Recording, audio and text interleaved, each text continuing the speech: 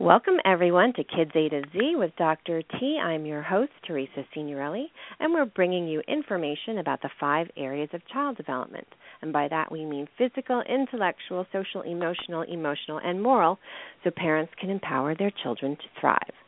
So we have a Brains in Toyland segment today, and we're calling it Positive Parenting and Effective Discipline. And our guest is Dr. Joshua Rosenthal, who is a child psychologist in New York. And we are going to talk about his workshop that he calls Positive Parenting and Effective Discipline. And he offers this to parents primarily for children between the ages of 2 and 7.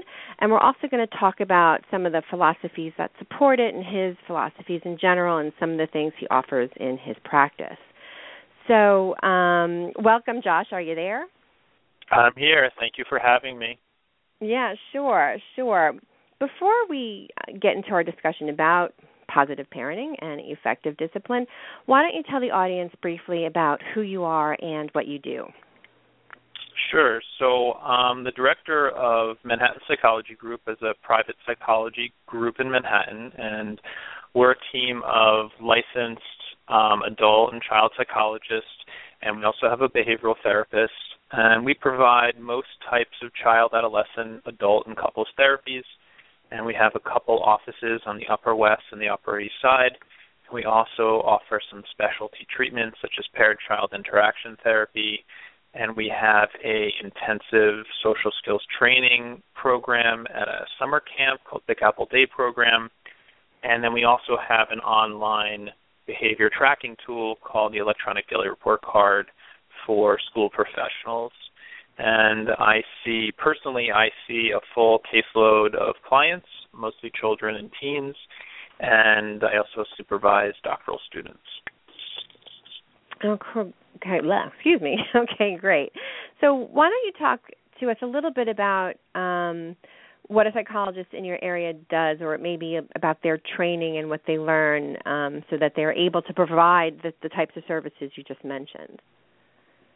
Sure. So a clinical psychologist like me with a specialization in child and adolescent treatment would go to undergrad and then earn their doctorate, usually getting a master's along the way. They'd complete a dissertation, and then they would complete a full-time clinical internship. They would receive additional postdoc hours, and then they would get licensed. And then the licensure usually includes a national exam and then sometimes a state exam, depending on where you are. Like New Jersey has a state exam, an oral examination, but New York does not. And during the course of our training, we learn about brain, behavior, emotions, research, and many other fields of psychology. And as psychologists, we can provide a lot of different services, treatment services, testing or evaluations. You can supervise, you can do consulting. There's a lot of different things that psychologists can do. Right. So, we're here to talk about positive parenting and effective discipline. And so what is it that you wish that parents knew about these that you find tend not to or might have misconceptions? So let's start there. So through this workshop, I really want parents to better understand why their child behaves a certain way and understanding the functions of that behavior, and then looking how to improve the relationship, because getting children to listen is really based on the relationship that the parent has with that child before they want them to listen. And that comes through play with children. The way you improve the relationship is through play. And then also wanting parents to how to provide consistent and effective discipline when they do want their child to listen or behave. So right. those two combinations of play and discipline. Right. And I think what resonated with me was when you said you want parents to understand better why they're behaving in a way they do. And is that because if you understand why, you know what you need to do to help redirect their behavior? Exactly, because the same behavior could have multiple meanings in different situations. For example, if a child is crying or whining, they could be whining because they're tired or because they're hungry or because they're having physical pain, or they could be whining because they want something, and they know if they continue to whine, the parent will eventually give in. So it's really important to, be able to take a pause and understand what the child is trying to accomplish with the behavior, and then respond accordingly. Right, okay. And what about the ideal audience? And we had mentioned children 2 to 7, so is there a way you can expand on that and let parents know who really would be ideal? Sure. So if the parents have a child age 2 to 7, then they obviously would benefit, but also parents with kids that are younger than 2, because the best type of intervention is one that happens early on. So, I would love for parents that are even pregnant or, about to conceive to come in and learn this information to kind of prevent things from happening. Really, prevention is much more effective than trying to deal with the problems, especially in the moment. So I welcome, parents of all ages. And there's different protocols for families with children above 7 years old, which I'm not going to get into today, but there are options for families. It's not like you've got no options as soon as your child turns 8 years old. There's just a different type of protocol, a different way of intervening because of their developmental level. Right. So what I like about what you said there was that you don't have to wait until there's a problem to figure out how to fix it or take a workshop like this or seek the services of a psychologist like yourself, that you can build skills beforehand so that you can have a much more effective way of interacting with your children. Exactly. It's early intervention is always the key in pretty much any healthcare situation you're dealing with. And this is no exception. Sure. Yeah. Okay. All right, great. So let's talk a little bit more about your approach. And I've read that you use 2 basic principles in your approach, one being cognitive behavioral therapy, or CBT, and another is parent-child interaction therapy, or PCIT. So would you explain what these are to our listeners, and perhaps you can include research, what research says about them? Sure. So cognitive behavioral therapy is an umbrella term for that focuses, it's psychotherapy that focuses on the interaction between thoughts, feelings, body sensations, and then behavior. So cognitive behavior therapy. The body sensations is something that has kind of been built in, but that's really important. And CBT teaches people how to change the things they do have control over, which is their faulty thinking. So we often have sort of maladaptive or automatic thoughts that don't really match the situation, or the perception might be off, and then maladaptive behavior patterns. So things that you've been doing for a long time and they're clearly not working, but you're kind of stuck doing them. And so what you do is you challenge these thoughts by trying to think of something that would counter the automatic thought that you have, and increasing awareness and engaging in some kind of incompatible behavior. So something that would sort of disrupt this negative cycle that people get stuck in. And when you put all those together, you can, make a huge impact on things like anxiety and depression. And there tends to be the most research for anxiety and depression. And CBT works really well for sort of mild to moderate anxiety and depression, and then with combination of medication, you get the most effect. Okay. So, go ahead. And a lot of studies to support the use of CBT in specific anxiety like OCD or panic disorder. There's a lot of specific protocols developed specifically for those types of disorders. Okay, so by OCD you mean? Obsessive-compulsive disorder, sorry. Okay, sure. And now the cognitive behavioral therapy, the CBT we're talking about, is there an example you can give us of maybe a faulty thinking or a maladaptive or a poor behavior and the thought that you might suggest the child can use to challenge that? Sure. So the easiest one, and unfortunately the one we don't see that often in our practices, would be a specific phobia. I mean, you do see it, but it's rarely as circumscribed as this, but just to give a very easy example, so a child comes in with a specific phobia, let's say it's of dogs, and they may or may not have had a bad example or a bad situation with a dog in the past where the dog barked at them or licked them or even nipped at them or, God forbid, bit them. They do not have to have had that negative experience, but they can become conditioned to be afraid of dogs. It can happen gradually or it can happen suddenly, but for whatever reason, they're afraid of dogs, and they might walk on the other side of the street. They might not want to go to the park. They may avoid, certain parts of their apartment building or certain, streets because they know there'll be dogs there. And so they have these faulty thoughts that something bad is going to happen. The dog is going to bite me. Let's say that's their thought. If I go near the dog is going to bite me. And then they do these behaviors that allow them to escape or avoid from the dog. And those behaviors just reinforce decreasing the anxiety by avoiding the dogs. So when you start out with a child having that type of phobia, you want to create what's called a fear hierarchy. And the fear hierarchy is a graduated list of fear stimuli that the child will gradually work their way up like a ladder, increasing in difficulty and intensity, getting to the ultimate goal of, let's say, petting a dog.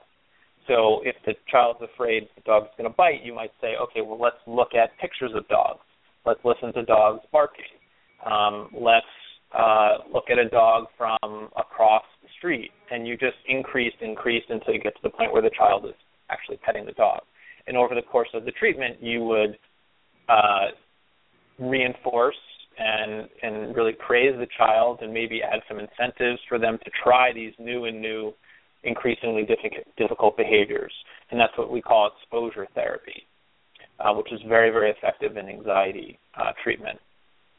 Okay, and that falls under the umbrella of cognitive behavioral CBT, therapy. Exactly. So CBT is a very large umbrella term for a type or types of treatments that attack thinking and behavior, basically. And it's very effective. You can see very marked changes in reasonably short amounts of time. It's a very active process between the therapist and the client or the family or the parents, which is often the case with the children. And it can be kind of fun because there's some homework assignments sometimes, or home practice, we like to call it, and really helping people to feel empowered facing these anxieties rather than escaping or avoiding from them. Right. Okay, great. No, that's very helpful. So let's move on then to the parent-child interaction therapy. What can you tell us about that? So PCIT, or parent-child interaction therapy, is a very, very exciting type of behavior therapy. So under the umbrella of CBT, sometimes you have just behavior therapies that aren't working so much on the cognitions, but it's just working on changing the behavior. And oftentimes when you change the behavior, your thoughts change as well, and vice versa.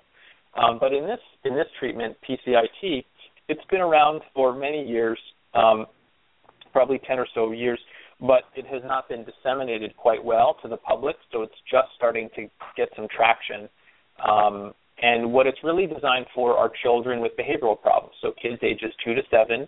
And I'd say the sweet spot in typical practice is 3 to 6, where you are teaching parents specific play skills. So, parents often think that playing with their child, can be a passive process, or they don't know exactly what to do, or, they do the same things over and over again. So you teach them very, very specific ways of playing with their child that's designed to enhance the relationship. And then after that, you teach them very, very specific discipline skills. And the goal is to improve the relationship because, like I said earlier, discipline and getting a child to listen is based on the underlying relationship. And that's really, really something that people don't quite understand and don't focus on as much as they should. And then once you have that mastery of that relationship through the play therapy skills, then you move on to the discipline. So there's 2 modules, each module lasting anywhere from 4 to 8 sessions, and it's based on mastery. And the other thing that makes it really unique is the parents receive live coaching in the moment behind a one-way mirror. So the typical paradigm is that the therapist is with the child, trying to get the child to change their behavior, and then the therapist meets with the parents separately, trying to get the parents to change their behavior. The problem with that is that the therapist only spends an hour or so per week, maybe 2 hours a week with the parent and the child. This paradigm takes the therapist out of the equation and focuses on the parent and the child together, because that's who spends the most time together. And so the therapist coaches the parent behind a one-way mirror with a microphone in the parent's ear, teaching them these skills, and not just teaching them these skills, but coaching them in real time. So the therapist knows exactly how well the parent is doing in learning the skills, and then gives them home practice and tracks the home practice. So it's an intense treatment in the sense that there is home practice. It's a manualized approach.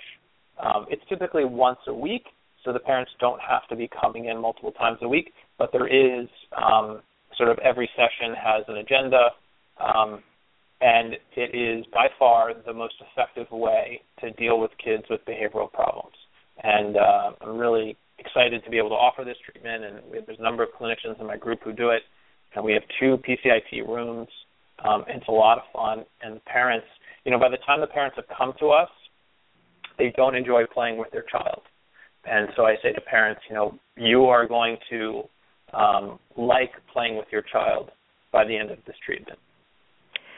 Yeah, and as I'm a speech-language pathologist, and that carryover of being able to do something with your patient or client in your clinic room, just you and your patient, having them do that in the home setting with the family and in the real world is really what's so critical. And that's what I really am encouraged about with this technique, is that you have the parent and the child together, and like you said, you're coaching them through and modeling in ways what to say and how to behave so that they can have positive interactions with their kids. And but you're right. The professional, the clinician, is only with that patient for a short amount of time, and it's in the real world, in the home setting, where it's so critical. So exactly. Yeah. Can you give us a little example of something that's worked? Sure. So when the family comes in, we start off with the play therapy skills, and a lot of times we do a baseline testing. We always do a baseline testing where we ask the parent, we put the parent through 3 paradigms with the child, and at this point we're just doing baseline testing, so we're not coaching the parent, meaning we're not giving them any help. We're just looking to see how they deal with these 3 settings. And the 3 settings are the parent letting the child lead the therapy or lead the play. So they'll have 5 minutes, and you instruct the parent to follow the child's lead for 5 minutes. And then we shift to the parent leading the play. So the parent now has to get the child to follow along with their game according to their rules. And by the way, we're using creative toys. So these are building blocks, trains, cars, stacking, nothing with rules or winners or losers, because we don't want the children to get caught up in the rules of the game and the parent to get caught up on cheating and winning and losing. So it's really just creative toys, which is perfect for kids this age. So you have the child-led, the parent-led, and then the third one is cleanup, which can be often the hardest for kids that don't want to listen. So we put the parent through these 3 paradigms with the child behind the one-way mirror, and then we just code them and just watch to see how they do. And that becomes the baseline. And oftentimes parents start out with doing things that are counterproductive to the relationship, like asking a lot of questions, for example. It seems innocuous, but when you ask the question, you end up taking away control over the play, because you are not really paying attention to what the child is doing. You're offering indirectly something for them to consider. And so you see a lot of questions in the beginning, and we coach parents on how to interact without using questions. And that specific thing is something that parents start out with getting a lot of questions, and then by the end of the treatment, they're not asking any questions because they've learned how to communicate and how to show affection and pay attention without taking away the control during the play. And it seems small, but it can make a huge difference. And what you see is the child really enjoys the time a lot better. And it's not special time. It's not real play time without the parent there. So it's not about the toys. It's about the parent being there and sort of witnessing and participating in the play with the child. And parents love that. I mean, who wouldn't love to get to spend 20 minutes a week playing with their kid? And, it feels good for them and it feels good for the child. So that phase of the treatment is really fun. It gets a little trickier when we move into the discipline because then we're giving commands and timeouts, which, for some parents can be very tenuous and kind of scary because their child will have a big reaction to it. But we go very slowly, and it's based on mastery. So, you don't move unless the parent has mastered the previous skills. Right. Yeah, no, it sounds like a really wonderful approach, and I'm taking notes as you're talking, just thinking of ways we could adapt this for my field of speech-language pathology and coaching parents to prompt their children to use more language, to speak more, and to understand for children who have comprehension problems. But it really is a nice paradigm. It Thank really you. is. Yeah. So is there anything else you want to add about that? No, just in terms of how parent-child interaction. I mean, I can talk about the workshop if you want. Yeah, let's do that. Okay. And then let's start talking about the focus of your workshop. So in the workshop, I basically go through teaching parents how to do the play skills. And, I teach parents, like I was saying, how to play with their child in a very, very specific way during what's called special time. And that's the label for it. And you create this special time, and it's the same time, every day. And children start to anticipate it and look forward to it. And this time builds the relationship because the parent follows the child's lead, and the parent can do three things. They can give labeled praise. So I really like how you're building that tower so tall, right? So that's a very, very specific positive attribute to something that the child has done. They can reflect what the child says. So Millie says, "Look, Mom, I'm building a tower." Mom shows that she's paying attention and that she sort of condones the behavior and likes the behavior by giving attention to it and reflecting by saying, "Oh, you're telling me you're building a tower." So just simple reflection. And then the third thing would be describing. So if he's building a tower and he puts the red block on top of the blue block, she would say, "I see you're putting the red block on top of the blue block." Pretty simple. So three things: labeled praise, reflections, and behavior descriptions. And those are the different skills that we're measuring when we watch the parent and the child play to see if they move fast into mastery. They have to have 10, 10, and 10 in one session, and then they're ready for mastery. And then the parents practice this at home. And so by 10, 10, and 10, I'm sorry, Josh, by 10, 10, and 10, you mean 10 successful praises, interactions? Yeah. Mm-hmm. 10 praises, 10 reflections, and 10 behavior descriptions. Okay, great. Within a 5-minute period. Okay. And, it seems easy, but it's actually quite difficult, and it takes a lot of concentration to turn this into muscle memory. And that's what we're trying to get to through the practice. And also, we want parents to do it so well because when we know that they leave, there's going to be a shift. There's going to be a drift in skills. And so we want them to have a cushion so that they can still get across the skill even if it's not at the same accuracy as when they were under our supervision. Right, and under your supervision, they're in a quiet room. There's no phone calls. There's no other kids coming in. There's no life happening per se, like when you're in a real home situation. So I imagine that would be helpful for that as well. It is. It's a blessing and a curse, but what we're also doing every day, they're also practicing this. So they're generalizing it as the treatment is occurring. They're not waiting until they master it and then trying to generalize it. So they're practicing at home. They're coming in. They're sharing experiences about how hard it is or how easy it is, and we're giving them feedback and tips on how to continue to do it. For example, like you said, you want to turn off the TV. You want to have just you and your child. Hopefully the siblings are occupied. You want your cell phone to be off. I mean, it's really, really kind of a special thing to have this special 5 minutes of quality time. And in today's society, especially in New York City, it's just really precious, and children appreciate that, and they certainly notice it. Yeah. So the other piece is what they're not supposed to do. So we tell parents what to do, and the other things they're not supposed to do are, like I mentioned earlier, avoid questions. We also don't want the parents giving any commands. So during the child's play time, the parents are not allowed to suggest or offer or direct the play in any way, and then avoid also negative statements. So anything that could put the child down or take over control, the parents would get dinged or marked down for doing that. If the child is disruptive or negative attention-seeking, the parent is supposed to ignore or give information in sort of a neutral way or end the time. Ignoring is a very underutilized skill that we really try to teach parents how to do. There's so many interactions that are provoked and maintained through negative attention that could easily be reduced or eliminated through ignoring. And so we really teach parents how to do that.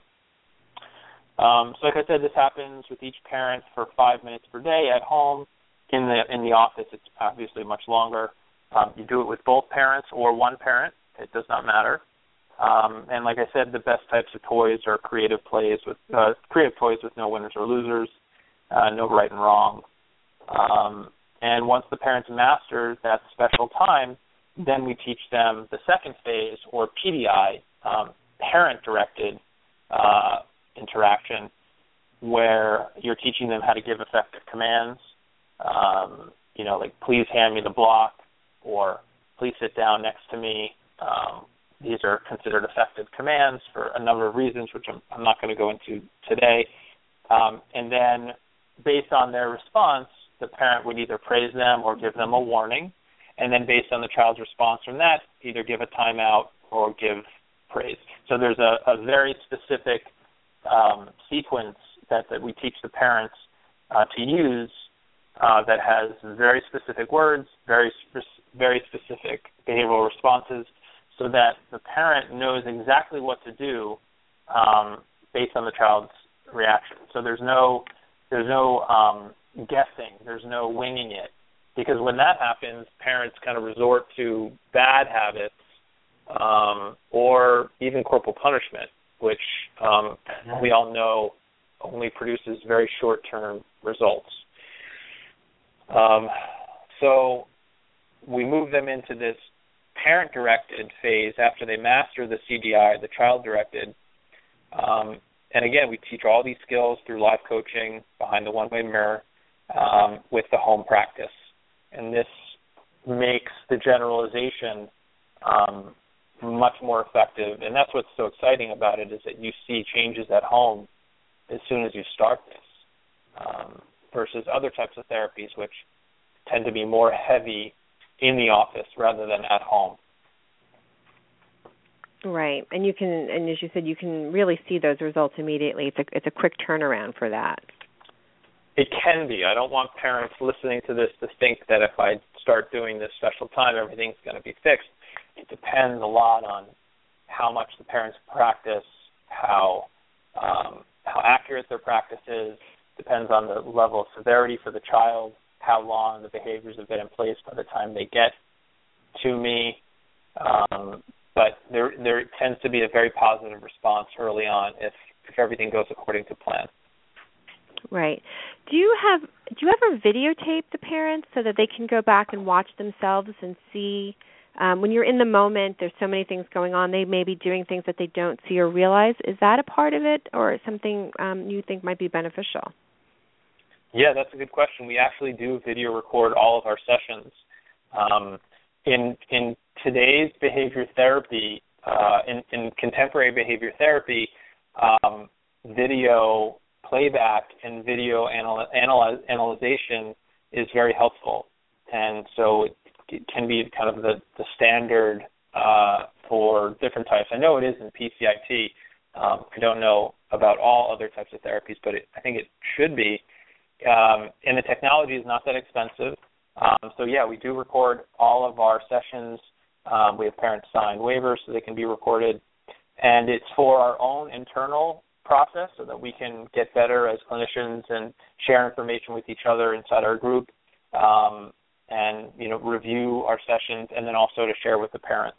But it's very helpful to be able to go back to the video and look at, what happened and, how we can do it better or differently next time. Yeah. Yeah, it's something that's used. I mean, athletes record themselves and look back at what they do. I teach at Marymount Manhattan College, and we're training speech pathologists, and we videotape partly to collect good data, like you said, and train ourselves as clinicians, and the students can see what they're doing that they might not realize they're doing. So it's a really wonderful tool that parents could even, I guess, do on their own now that iPhones and all the fancy gadgets we have are really easy for doing that. Exactly. And when let's say a parent can't make it into their session for whatever reason, I often will do home coaching, so over the phone or Skype or both.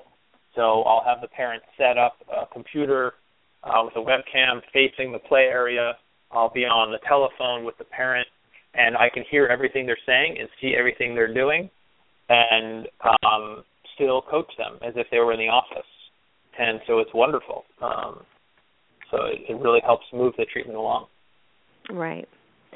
Is there anything else to add for your workshop before we move on to some other topics? So it's very interactive. I come out to the audience and I have the parents practice these skills, practice the play skills, and then practice the timeout sequence and with toys, and they really like it. So it's not, they're not just sitting back. It's not a lecture format. I give information and handouts, but I really want the parents to be practicing it so that they can walk out and start doing the playtime. Okay, great. Yeah, it sounds. We were talking earlier about educating yourself or doing things before you have a problem, and it sounds like I think any parent, when they go through their prenatal training and conversations with their medical doctor, should be thinking about taking courses like this to really help them build good parenting skills. So you had mentioned early intervention being so important, and this is a great way to prevent any problems that might come along the way or mitigate any problems that might happen no matter what you do. But so especially a workshop format, where you said it's very interactive, it just sounds like a wonderful thing that I think parents should consider. Can I just add one thing? So in New York City, when a child is evaluated for early intervention, they get a number of services. They get OT, PT, speech. They get counseling. They might get ABA therapy, where a therapist comes into the home. But unfortunately, PCIT is not on that list, and it's really unfortunate because a lot of these kids with behavioral problems are not getting the intervention they need, and there's a couple of reasons for that. One is PCIT is, although it has tremendous research support, it's not as known to the public as OT and PT and speech. And I just want to clarify those, Josh, I just want to clarify those terms. So OT, you mean occupational therapy, PT is physical therapy, speech is speech-language pathology. And did you mention counseling or play therapy? Counseling, either group counseling or individual counseling in the school, and then ABA therapy, applied behavior analysis, within an ABA therapist. Yeah. Thank you for clarifying that. Yeah, sure. And it seems a shame, and it doesn't mean it has to stay that way. But what you described in the parent-child interaction therapy and the play with the children is similar to what we do in speech-language pathology, where we're trying to empower the child to communicate more by them physically talking or gesturing or at what they're understanding. And it might be, I think it might be something that over time the world of early intervention may open up to that, because if the child and parent can't interact, they can't learn and function, and it's going to affect how they perform in school, how they're going to perform and improve in their speech and language therapy, in their occupational therapy, in their physical therapy. So I would hope that will change, where it's not on the menu of options, where it starts to become a part of that menu.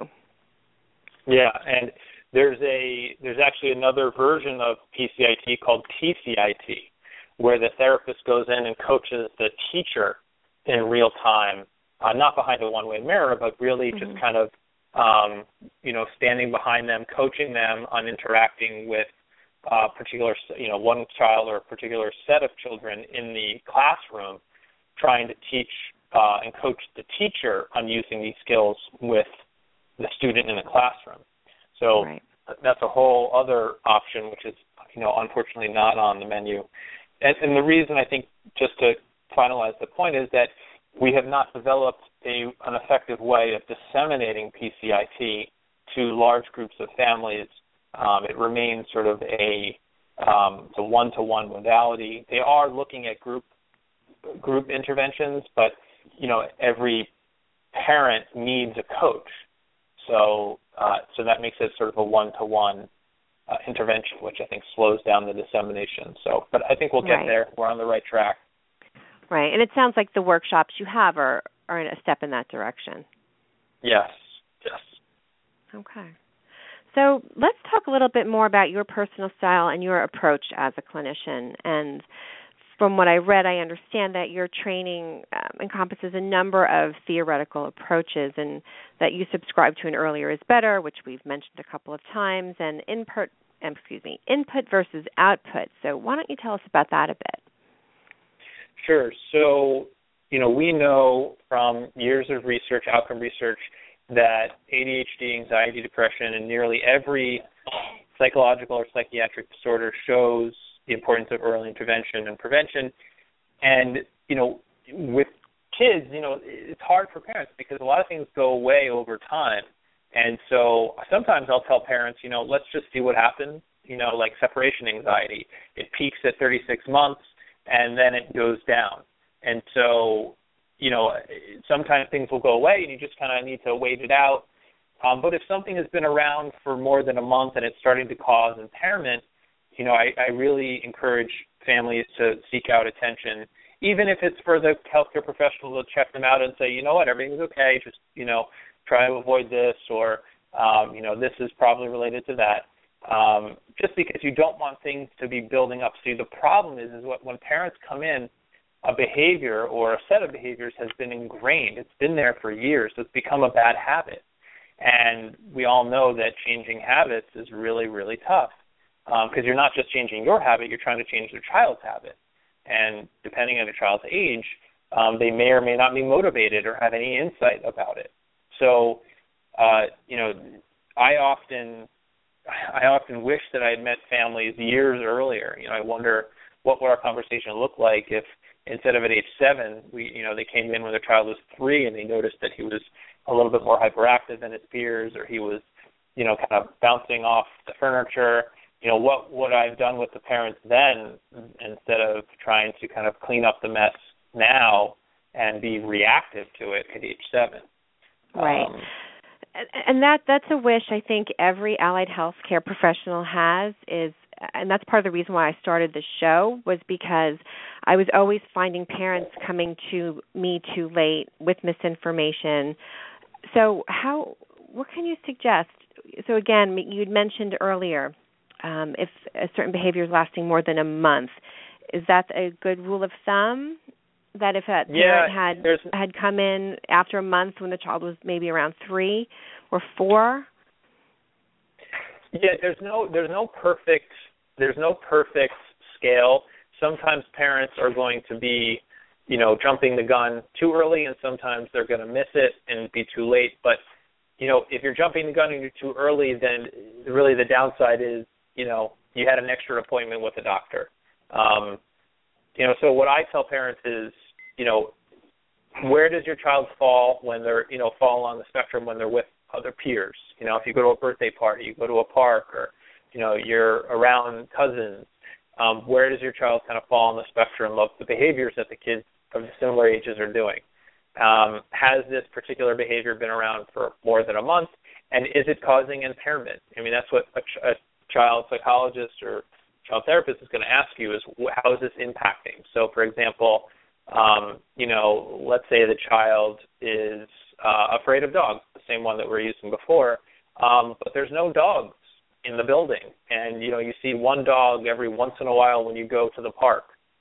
Not really interfering so much, but the child may be afraid of dogs, so maybe there's nothing to do about it at that point. You kind of have to wait till dogs become more of a presence in the child's life. You know, you're not going to read the bedtime stories that involve dogs. You know, so you're looking for ways that the behavior interferes, and you know, sometimes if there's a family history, you know, so if ADHD or anxiety, things that are very genetically loaded, if the parent has either one of those, then I would, you know, encourage the parent to come in sooner rather than later, because probably the child, you know, got it from one of them, either or both parents.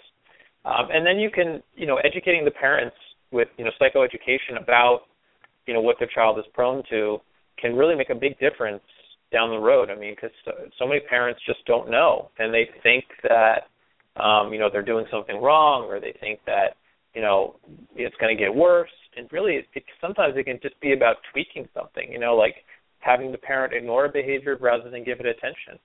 Right. Something as simple as that, and sometimes it's much more complicated. Right. So some of the things that you said that really resonated with me that I think would be helpful is you mentioning a child's peers. How is your child functioning relative to their peers? That could be an indicator that you may want to seek the advice of a professional. The second thing was, is that behavior interfering with general overall good functioning?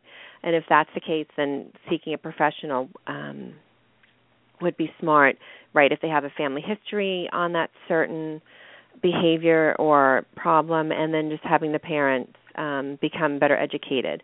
And what we always advocate on the show here is going to the expert, and that's part of the reason why I had asked you at the beginning, talking to parents about what a psychologist has to do to get certified or licensed as a psychologist, what you learn about.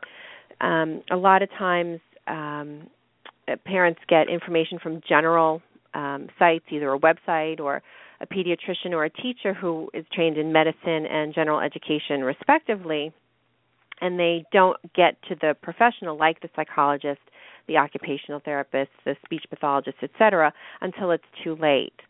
So that's part of the reason why I asked this question, and I love those ideas of how do they function relative to their peers, and, you know, is this interfering with, you know, daily living and good living? Yeah. So so I interrupted you there a little bit, but is there anything else that you wanted to say on what you were saying? Not in terms of earlier is better. I think the point is, and no one disagrees. I mean, everyone agrees to that. It's just a matter of, I think, for parents, when they have a lot on their plate, how do they prioritize, you know, and you know, try to pay attention to the things. And oftentimes, you know, kids will bring up triggers for the parents, and some parents will be really kind of, you know, upset about it, and some parents will be kind of in denial about it, and some parents will be really proactive about it.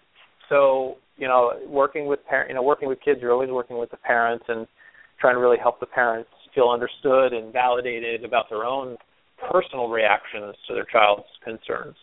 I was just working with actually a family friend who came to me in confidence saying that she was having some real trouble with one of her kids, and her young daughter was having a lot of separation anxiety, and brought up a lot of her own personal history of separation anxiety and how her parent dealt with it in sort of a not so nice way, kind of punishing her, and how she really wanted to, you know, handle it differently. And, you know, she's really open to the process, and that makes a huge difference.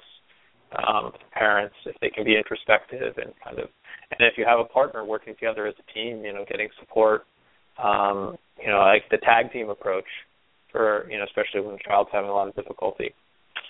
Right. The other thing I would just say about input versus output is that, when parents engage in treatment, I explain to them that their participation in the treatment is really important. I see kids for an hour a week, maybe 2 hours, while, the parents are with them all the time. And children really learn to change their behavior by receiving feedback from the environment. So teachers and parents, that is the environment. I'm just sort of a modifier of the environment. And that's why I try to not rely so heavily on my interactions with the child. I'm more of an information gatherer. Sometimes I can, for the older kids, you obviously can make a different impact, but for kids under 7, it's going to be more of you're an adjunct sort of trying to modify the environment for them. And the more effort that the parents put into learning the skills and being consistent with the skills, the more gains their child will make in general. There's always exceptions, but in general, parents that do the home practice, that follow up, that ask questions, that, really look at their role, you just see more gains. And it's a pleasure to work with those parents, and it's a challenge to work with, parents that aren't at that spot and try to move them into a more receptive and kind of proactive stance. Right. Okay. So let's talk about maybe some common questions you often find parents have for you. Sure. So one of my most common questions would be, how long is treatment going to last? I think, in mental health versus, going to your pediatrician, you say, okay, he has a cold. How long is the cold going to last? Most times you can give a pretty good estimate of, well, you do this, rest, and take that. It should be gone in a couple of weeks, and if it's not, or, then come back. With mental health, there's so many variables at stake that it's really hard to predict how the family is going to, how the child and the parents, and how they're going to react to the treatment. And so you really don't know how things are going to go until you get into it. It's almost like, sort of like exploratory surgery, which is, the worst kind of surgery, because you're having someone go in and, open you up, and then you don't really know what you're going to find. And so you kind of don't know that. You try to do an assessment, and you do an intake, and you gather as much information as you can, but, you really, sometimes you don't discover things until you're into the treatment.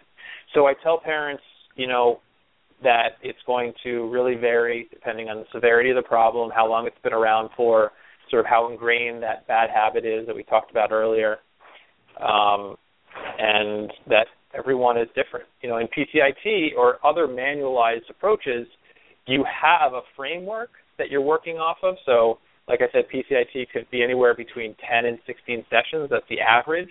But you might have families that finish it in 8. You might have families that finish it in 30.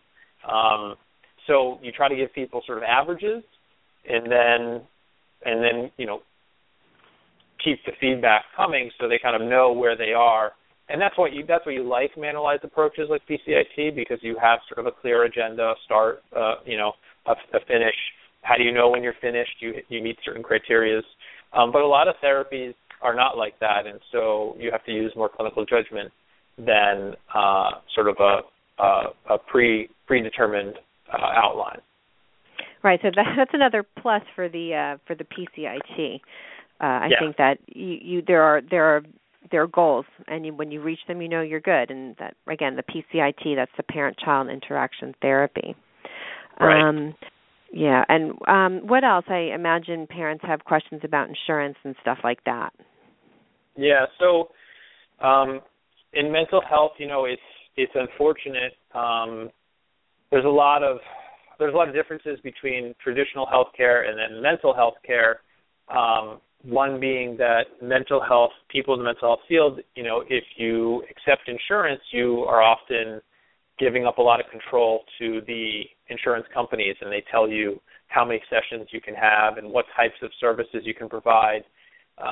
And so a lot of clinicians just choose not to accept insurance so they can maintain control. And so our group, Manhattan Psychology Group, does not participate with insurance, and so families have to pay us at the time of service, and then we give them a receipt for out-of-network reimbursement.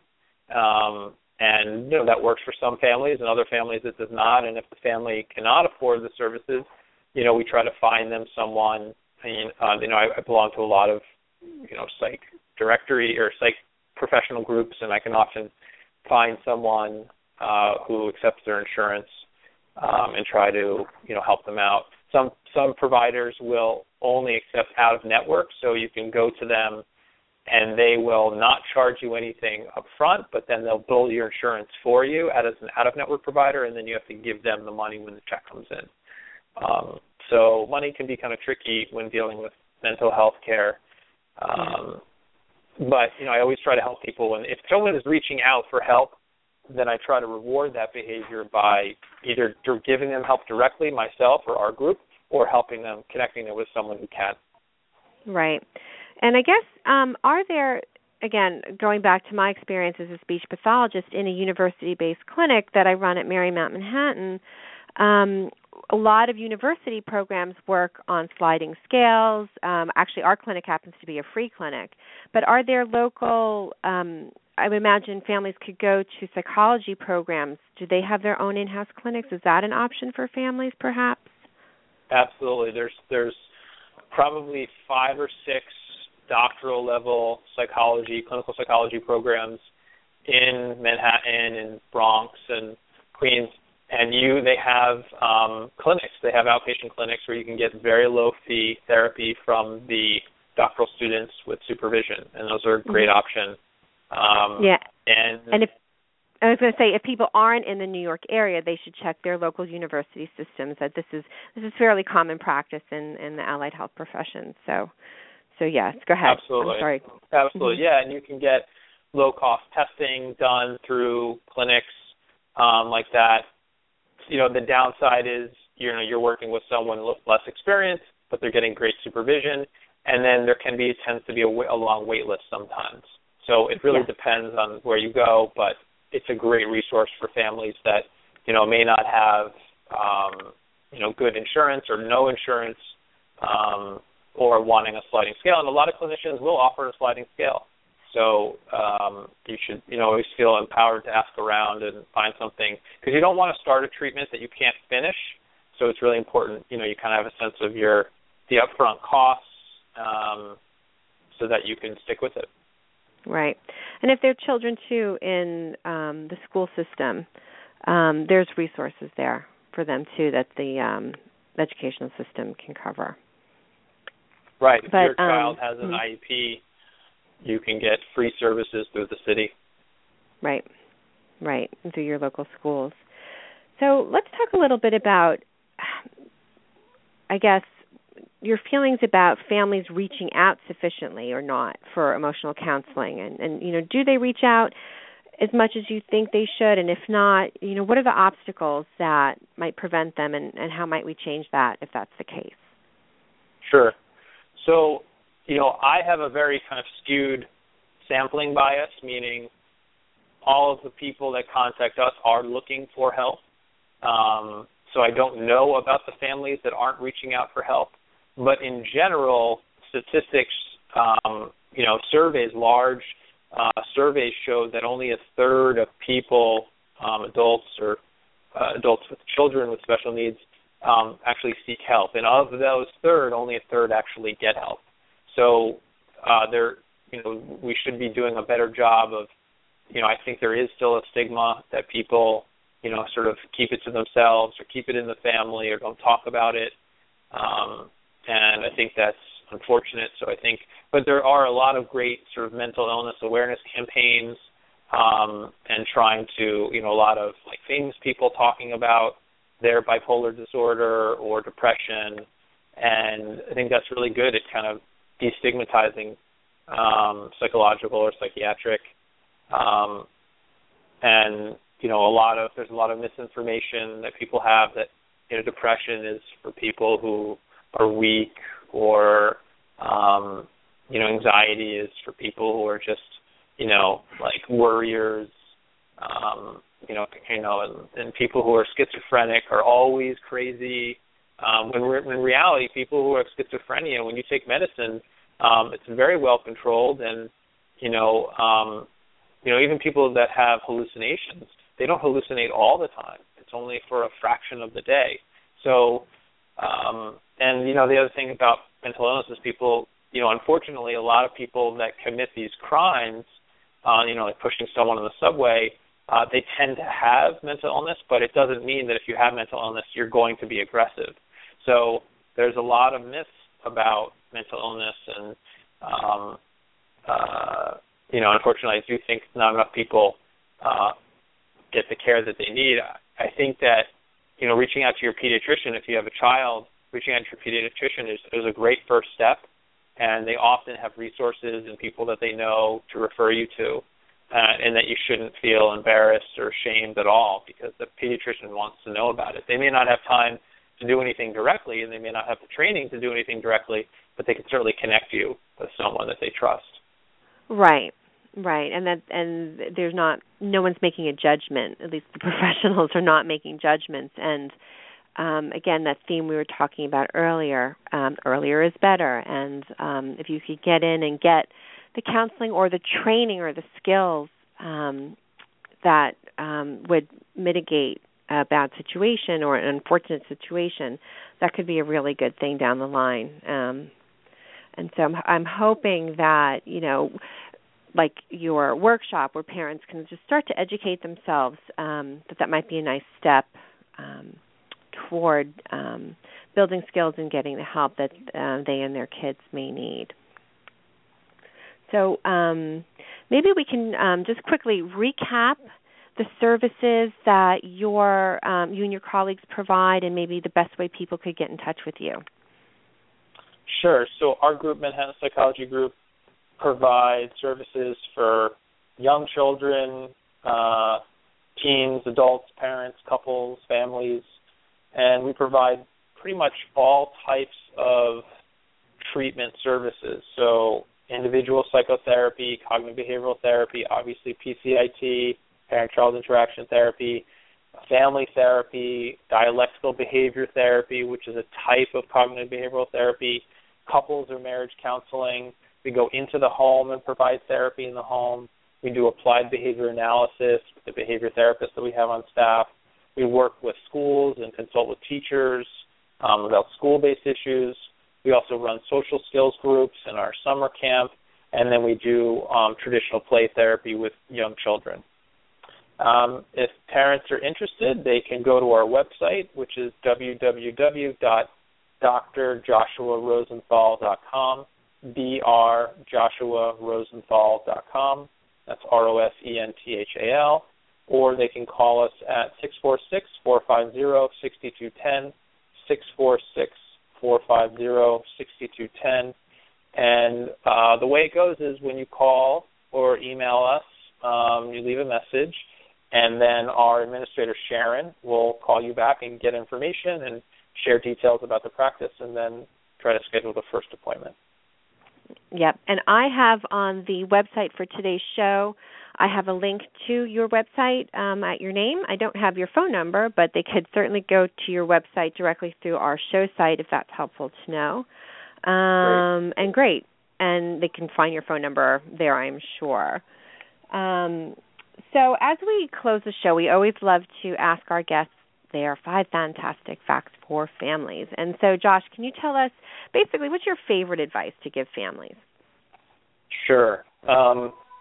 So trying to put it together in 5 facts is tough, but I'll give it my shot. So I would do the special time with each child for at least 5 minutes per day. So each parent with each child, 5 minutes per day. I would be consistent by doing what you say. So children learn by watching your behavior, not so much what you say, so be consistent. That's number 2. Try to ignore minor misbehavior, so things that, don't require an immediate response, things like whining and crying and being demanding, all those things you can really ignore. and discipline for bad behavior. So using timeouts with young children, very, very effective. I would also say number 4, we pick your battles and try to be flexible. So just knowing that, kids will be kids, and, sometimes they'll be on great behavior and other times they won't, and just trying to, not get caught up in power struggles and just trying to be as flexible, because that's a good skill to teach them how to be flexible. And similarly, just being a role model. You show your kids how to behave, and they will copy you to a certain degree. So those would be my 5.